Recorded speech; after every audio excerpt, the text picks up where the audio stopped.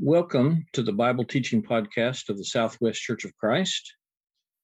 My name is Ken Hines, and I'm glad that you're with me today. Today's podcast is about a church that changed the world. And if you think that we have arrived as a world and that we have no need for hope, if we have no need for things to be better, then today's lesson probably won't be very relevant or interesting to you. But if you think that we have a world full of broken people, people who are desperate for meaning, people who need forgiveness, people who need a second start, people who need salvation, people who need to know that God loves them, then I think that you'll find today's lesson is very relevant. We're going to talk about the church in Antioch. In our study, we are at the point where we're opening our Bibles to Acts chapter 13. And the Bible says, among the prophets and teachers of the church at Antioch of Syria were Barnabas, Simeon, called the Black Man, Lucius from Cyrene, Manaen, the childhood companion of King Herod Antipas, and Saul. First off, I'd just like to say that this is quite a collection of talented teachers. Barnabas was very prominent in the early church. The apostles called him the son of encouragement. Simeon was well known. Lucius from Cyrene. Manaen, who grew up with the king, had some connections there. And Saul was the one who had an interesting story that you know, and had the most potential of all of them. What a group. And so they were the teachers at the church. And the Bible says in verse 2, one day as these men were worshiping the Lord and fasting, the Holy Spirit said, appoint Barnabas and Saul for the special work to which I have called them. So, after more fasting and prayer, the men laid their hands on them and sent them on their way. So Barnabas and Saul were sent out by the Holy Spirit. They went down to the seaport of Seleucia and then sailed for the island of Cyprus. There, in the town of Salamis, they went to the Jewish synagogues and preached the word of God. John Mark went with them as their assistant.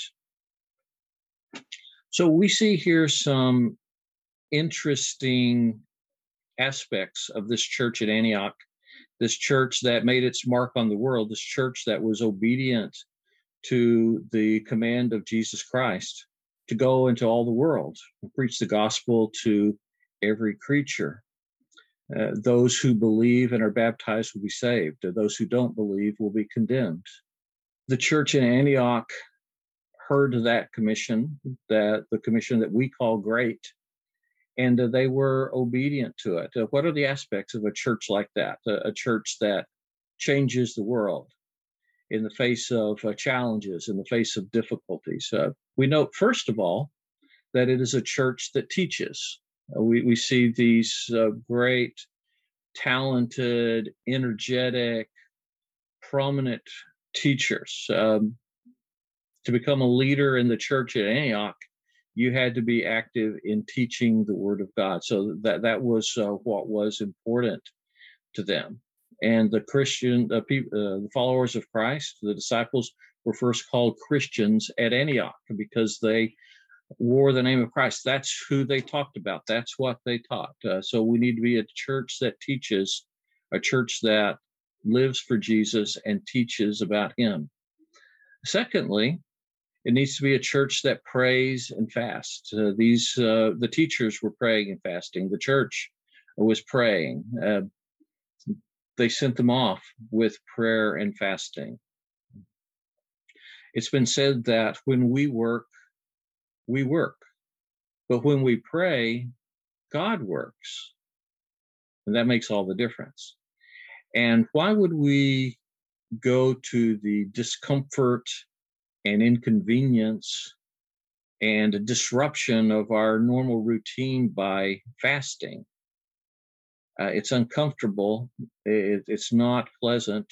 In fasting, you're setting aside something that is good, food, for something that is better, seeking the will of God. Well, why would you do that? Well, the only reason you would do that is when you are not satisfied with the status quo. You look at the way things are and you believe they can be better, or you're desperate for them to be better. You know you need the blessing of God, and you're going to seek it. It's like Jacob wrestling with the angel of the Lord. I won't let you go until you bless me. That's what you do when you're fasting. You're insisting. You're knocking on the door again and again, pleading with God to change the status quo. So we see a church that teaches, a church that prays and fasts, and third, a church that listens and obeys. Now, we don't know exactly how they discerned that this was the Holy Spirit who said, appoint Barnabas and Saul. Maybe it was an audible voice. Maybe it was a conviction. Maybe it was something that someone in the church said. Maybe it was circumstances, that we're unaware of. We don't know, but we do know that was the will of God. I remember when I had been praying as a college student, asking for God's direction in my life. And there was an answer to that prayer. It wasn't an audible voice. I didn't see God in a vision, but I knew that was the answer that God provided to the request that I had asked of Him. I asked for a direction, and He provided that answer. So you have a church that listens, and then the part that follows is perhaps even more important: a church that listens and obeys. The church could have said, we can't spare Barnabas. He's the most prominent leader in this part of the world. He's our representative. He's been with the apostles. We need Barnabas. We can't spare Saul. He knows Greek. He's got so much Bible knowledge of the scriptures. We can't spare Saul. But the church listened. They heard the word of God. They discerned God's will, and they were obedient. They paid that price. And then the fourth aspect of a church that makes a difference in the world is not found in chapter 13 in the verses that we read, but at the end of this missionary journey, we can read about it in Acts 14, verses 27 and 28. We see that this is a church that welcomes and rejoices. Paul and Barnabas returned after their trip. They reported what God had done with them, and they stayed a long time with the disciples, the Bible said. Well, after a stressful time, when you're in desperate need of recharging your batteries, when you have financial needs, you won't stay a long time in some place where your needs aren't being met. Your physical needs and your emotional and social needs and your spiritual needs. But Paul and Barnabas stayed there a long time with the disciples. This was a church that was welcoming, and church that rejoiced in the word of God. So these are four aspects of a church that changes the world. Number one, a church that teaches. Number two, a church that prays and fasts. Number three, a church that listens and obeys. And number four, a church that welcomes and rejoices. And as you know, our congregation, the Southwest Church of Christ, has been that kind of church. We want to be that kind of church. We want to make a difference in the world. God has moved among us. God has called out from our own number children who grew up in our congregation who, like Paul and Barnabas, became missionaries. Erica Guild, Susan Hines, Chris Kelly. What an honor, what a blessing to be part of a people that God has moved among and has touched their heart and stirred their heart. And they heard God's call and they were obedient to it. Not because it was the easiest choice, not because it was the way to make the most money or have become the most popular figure in our world, but because they were obedient to the voice of God. And it's an honor for us to be part of the same kingdom as their families. We are part of the same congregation as people like Gary and Marlene Kelly, Paul and Julie Hines, that on family gathering days, holidays like Labor Day or 4th of July, their family reunion hasn't been complete because they have children who have been serving overseas.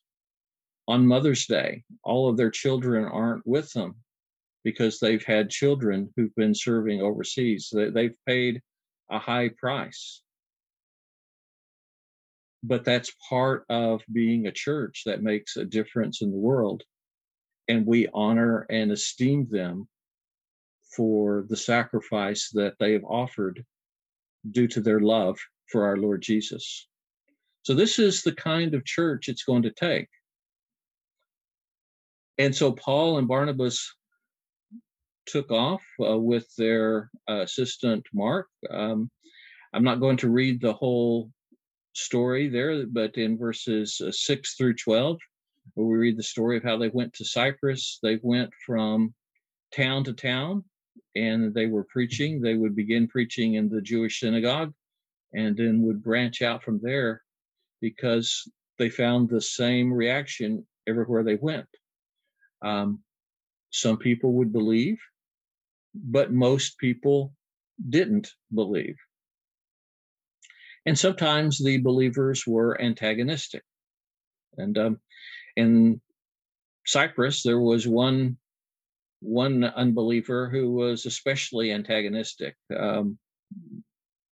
Elymas, the sorcerer, was antagonistic, and Saul got tired of him and just called him out, looked him at the eye, and called him a son of the devil, and he said, you're going to receive the punishment of the Lord. That's really strong language. And Elymas walked out of that building blind. Someone had to lead him by the hand there. And so that was a short period of time where everyone could see that he was as blind physically as he was spiritually. It shows that God takes this seriously. And that was the day that Saul became known as Paul. And it was no longer Barnabas and Saul, but the team became Paul and Barnabas. That is a transition that I think is often overlooked. So that was a rugged, difficult path. Right after that, John Mark, the nephew of Barnabas, left the team. They had to deal with his struggle. And I know what that's like as a missionary, to know what it's like to deal with people who leave your team.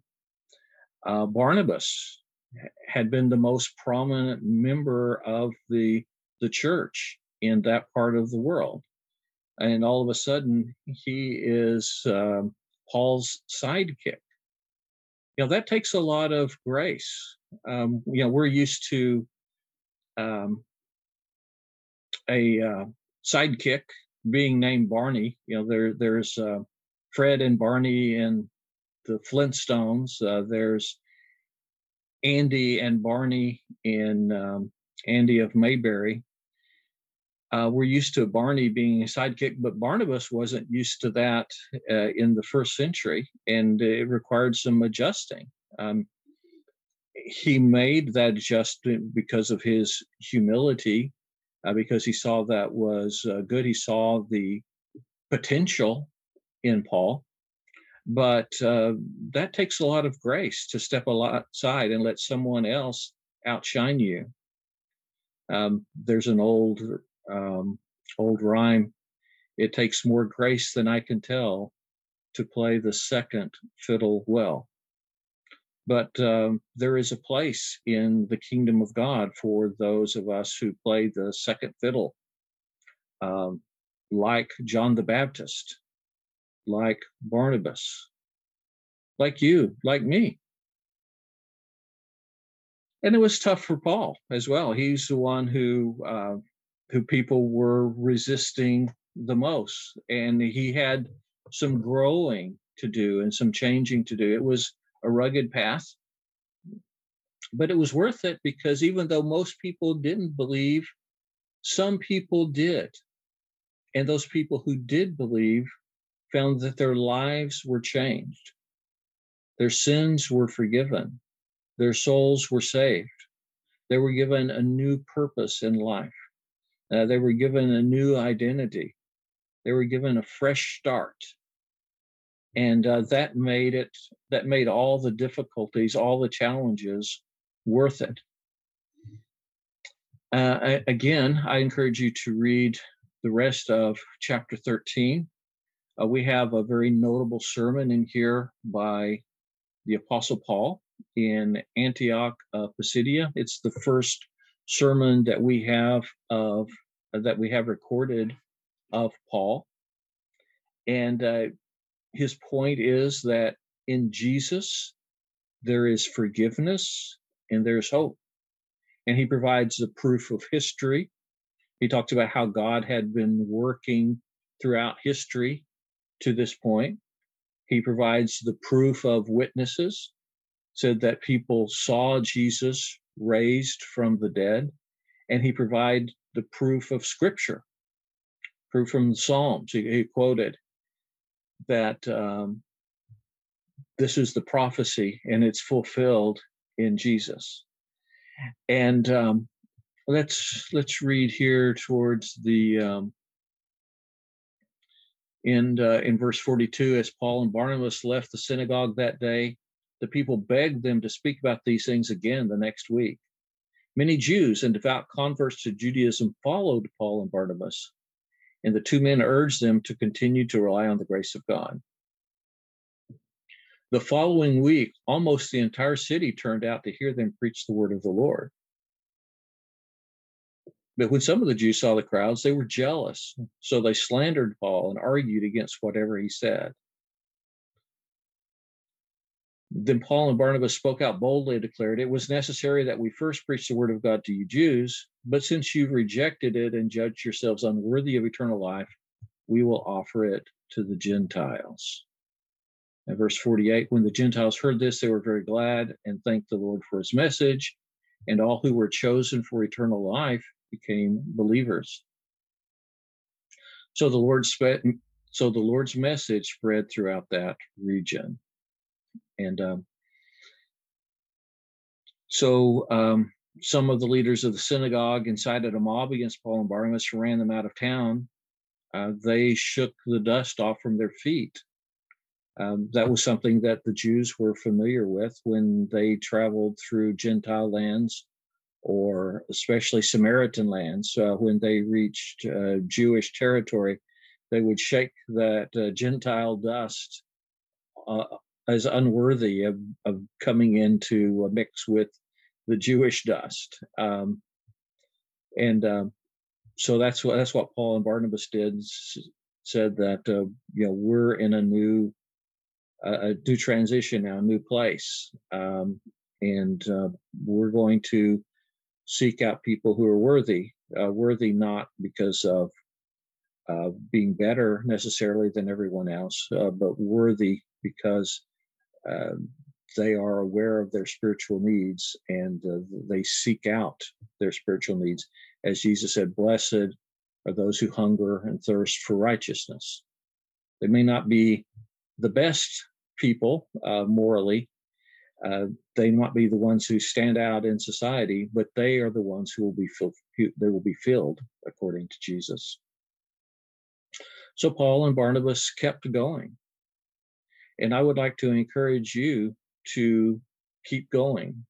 Yes, like those, like Paul and Barnabas on that first missionary journey, we face people who reject our message.